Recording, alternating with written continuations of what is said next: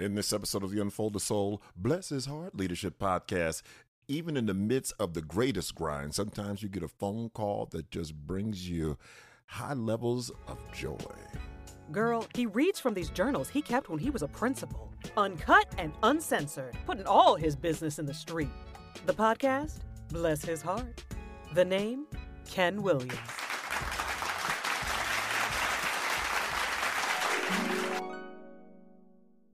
With the long drive home, I did not write about my second day in Tallahassee. But here's a recap.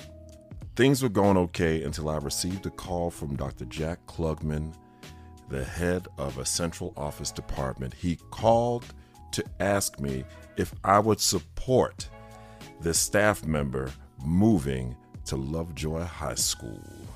I paused then, as I'm pausing now. I almost pissed my pants with joy. The last piece of the iceberg that sunk the Titanic was now gone. My number of dead was now at 30. I moved about 6 people in 2 years in my last principalship at Damascus and thought I was doing something. Here in my first year at Swint, I have 30. 30! I have to acknowledge some of the strategic moves that I've made, but there were some other moves as well. Some made moves just because it was time. Others I got support on. In any case, I'm pleased and I'm excited about the possibilities. This will be a brand new school when the new year begins in August.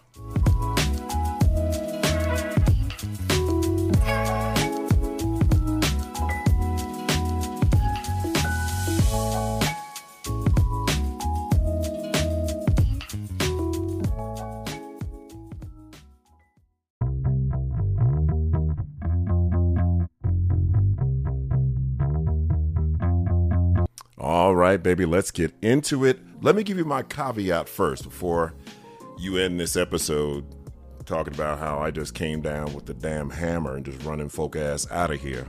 That's not the case. This episode is going to focus on when you know as a leader it's time for folk to leave. Like when you know.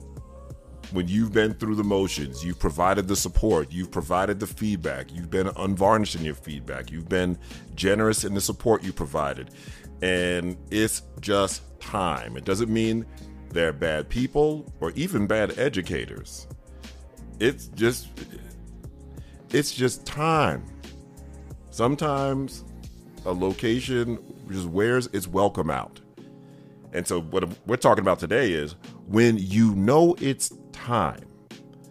Now, I'm not going to even begin to try to tell you that, I've just had this leadership paradigm where I just, I'm able to just cut people loose and move people out of position when they prove themselves ineffective. I know I had to grow into this. It was a muscle I had to build. And, I've said to you before, I'm a people pleaser at my core. But I'm going to share a quote with you that the late Dr. Rick DeFore laid on me years ago and just hit me in the gut. And every time I heard it, it was just a kick to the gut. And that is this. He said, a leader's effectiveness can be measured by the worst behavior they're willing to tolerate.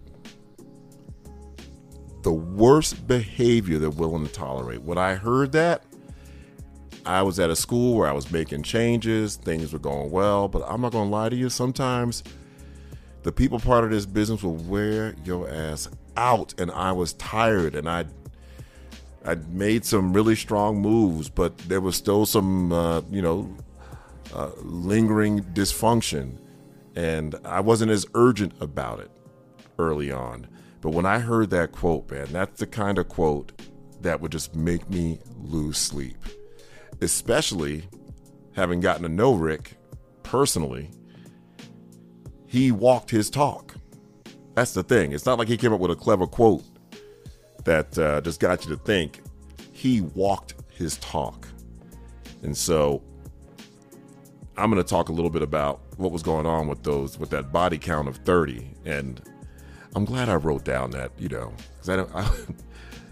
I'm glad I just spoke the truth when I wrote this damn journal. I mean, I only kept it because of my mentor, like I've mentioned 100 times. So there's no reason to lie. But I'm glad I actually wrote that. Some people were moved because of moves I made, and others were moved because of moves they made. And sometimes I got support in some ways. But here's the deal. As the leader, you cannot let mediocrity thrive. It just isn't. Like your job there is not to have 100% approval rating and likability. And this time of year, when you're having to, turn staff over, or throughout the year when you're evaluating people and having to be truthful about it, it's hard. It's hard, especially if you're relational, because you're getting to know people. And that's the last thing I'm going to talk about. You can't have that get in the way. That's the problem. And so a couple of logistical things I'll tell you early on. And I learned this in my first principalship the hard way. Is you got to be organized. You got to be organized, whether you are in a strong union state with very complex contracts. It doesn't matter. There are protocols to evaluating people, providing support, documenting their performance. And you got to watch your timelines. And I was not great at that early on, man. And I would miss the damn timeline by a day, or forget some form that I was supposed to fill out. And it definitely saddled me. It saddled me with a couple of custodians that just, if I look at a couple of areas like this jump out at me in terms of like my failures in leadership, I never got it together with the custodians. I just never had a great team. And I think that's why I bow to them when I consult with schools now and I go into a place, especially when the place has got some age on it and it looks like a jewel. Like, I seek out the building services team and give them a compliment. But you got to be organized. You got to know your timelines. More importantly, you got to be willing to put pen to paper, man. You got to put pen to paper. You're the person in the building who can make that happen. And I know you're the only person in your position, and it can be lonely sometimes, and it sucks not being liked, but that's what you signed up for. There is no mystery to that. You got to be willing to put pen to paper. Understand your timelines. And I've mentioned this before, and I'll mention it again. With 30 vacancies at the poorest performing school in the district, which has become the poorest performing district in the greater Atlanta area, I'm not going to be sitting on my ass just receiving resumes all summer. I'm not going to be getting calls. I'm not getting any calls. I got no calls. No one called and said, can I come work at your school? No one called to ask if we had openings. So the prospect of 30 was, on the one hand, exhilarating because I knew we were going to have a new staff for the most part when school began again in August, but scary as hell also because I'm no longer at a school in a district where, the district is highly sought after and teachers want to come and work there. I'm at a place, man, where I got to go out and get them. And then when I, like the Venus flytrap, when I get them in the office, get that kneecap to kneecap interview, man, I got to close them if they're good. And I went through a lot of shit, a lot of resumes, a lot of shitty educators to really find some good ones and close them. But you gotta be willing to take the risk. And I remember saying that to myself, because I'm not gonna lie to you, it was scary as hell to have 30 vacancies. But I kept saying to myself, I'm gonna take my chances. I'm gonna take my chances. And that is, and I'm not saying this to make myself look like a hero or anything like that, but that's countercultural. That's counterintuitive to our wiring as humans. We like safety. We like things that we're sure about. And as dysfunctional as many members of my staff was, I knew it. Like, and so many, I see so many leaders settle for the devil they know versus the devil they don't know, which is, engaging in the hiring process, which I'm going to tell you right now, it took all damn summer. All damn summer. But I took the chance. The last thing I'll say about this is what I find often gets in the way too often. from a leadership perspective. I understand when teachers think this way, but when leaders think this way, it's really dangerous. Now, one of the toughest parts about moving people along is the fact that they're human and they have lives. And I understand that.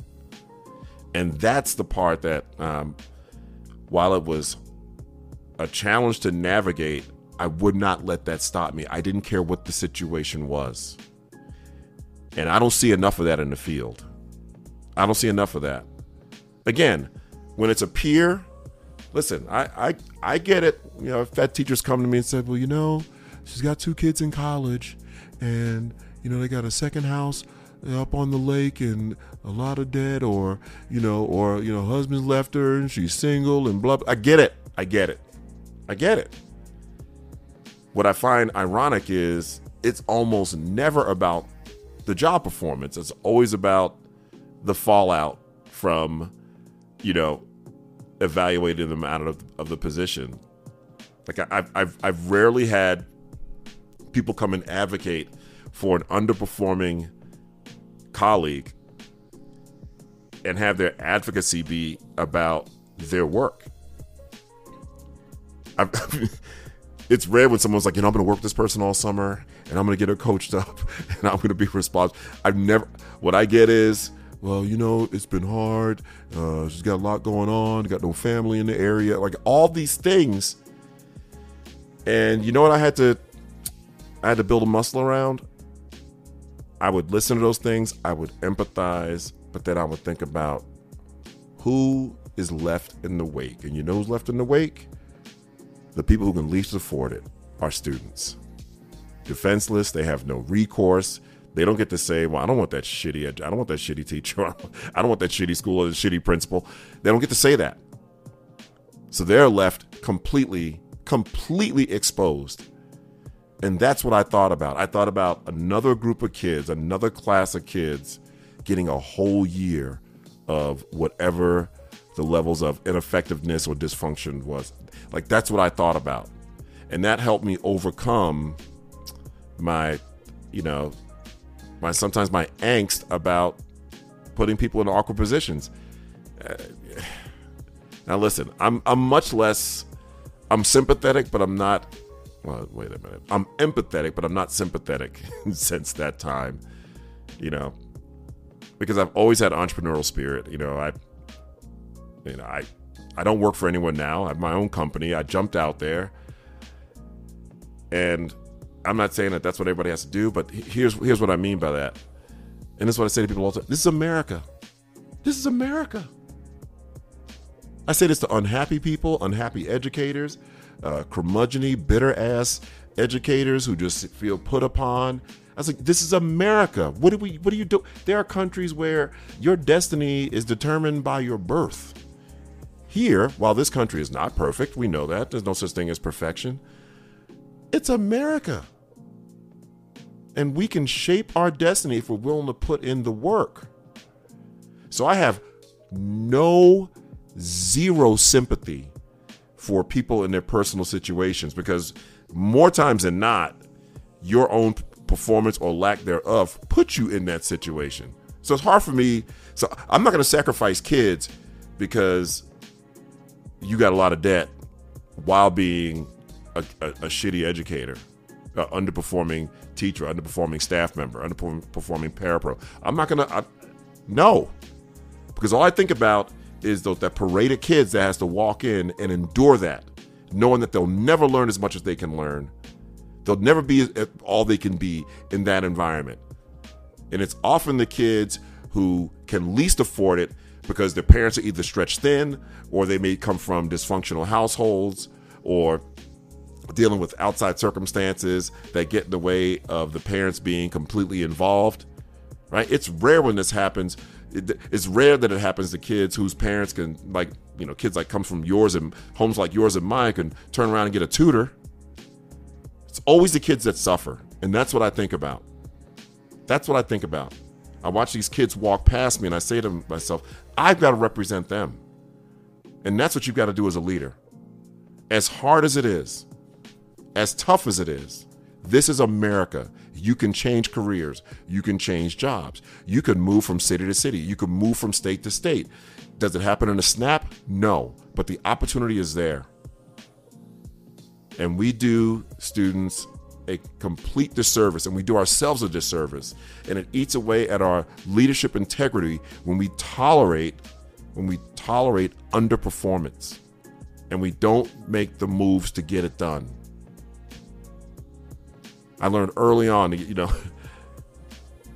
when I watch principals every once in a while commiserating about a colleague, commiserating about a teacher on their staff that they wish would make different choices or transfer, and they're commiserating with other staff members who aren't their peers. That blows my mind. So I'm thinking to myself, principal, you're complaining about that third grade teacher to the fourth grade team. They're listening to you. They're giving you all the body language, the head shaking, the tacit agreement. But when the room gets quiet, they're going to think to themselves, this is a reflection on you, leader. Dysfunctional staff is a reflection on you, and you got to own that. So understand that difference with leadership empathy and leadership sympathy. I have tons of empathy. I have no sympathy for underperformance. None. Because our kids have no recourse. And so we, as educators, have to have that extra layer of moral imperative to make sure we're putting in front of our kids the best equipped adults with the best attitude, the best habits of mind, the best habits of practice to make that happen. And when we get evidence to the contrary, we got to put pen to paper, baby. Put pen to paper, get your love at home. Rick used to tell us, get your love at home by a dog. Start with the Crown.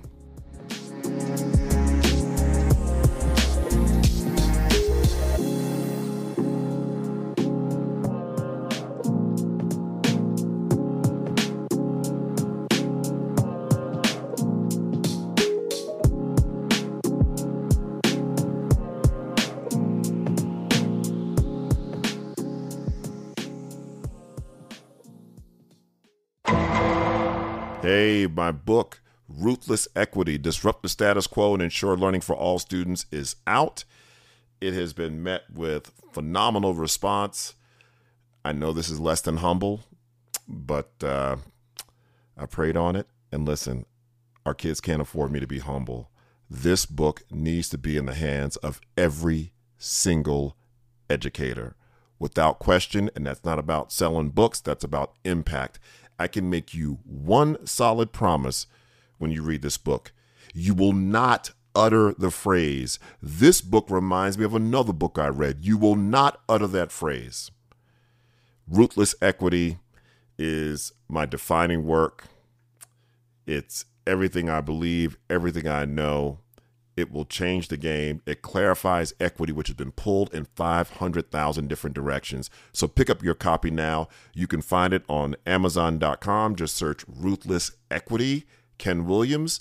Or I've got a large amount of demand for signed copies. If you want a signed copy of Ruthless Equity, go to my website, unfoldthesoul.com. Go to the store in the menu tab and order Ruthless Equity from my website. You'll see this information in the notes as well.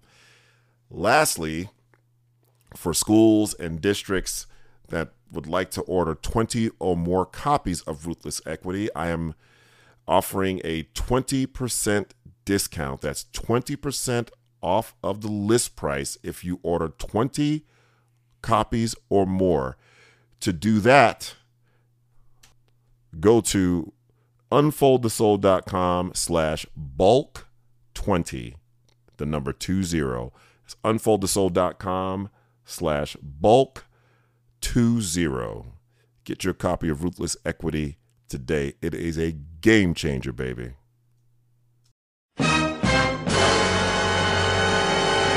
On the next episode of the Unfold the Soul, Bless His Heart Leadership Podcast, as exhausting as this work of leadership can be, there's something powerful and invigorating about the moment the smoke begins to clear.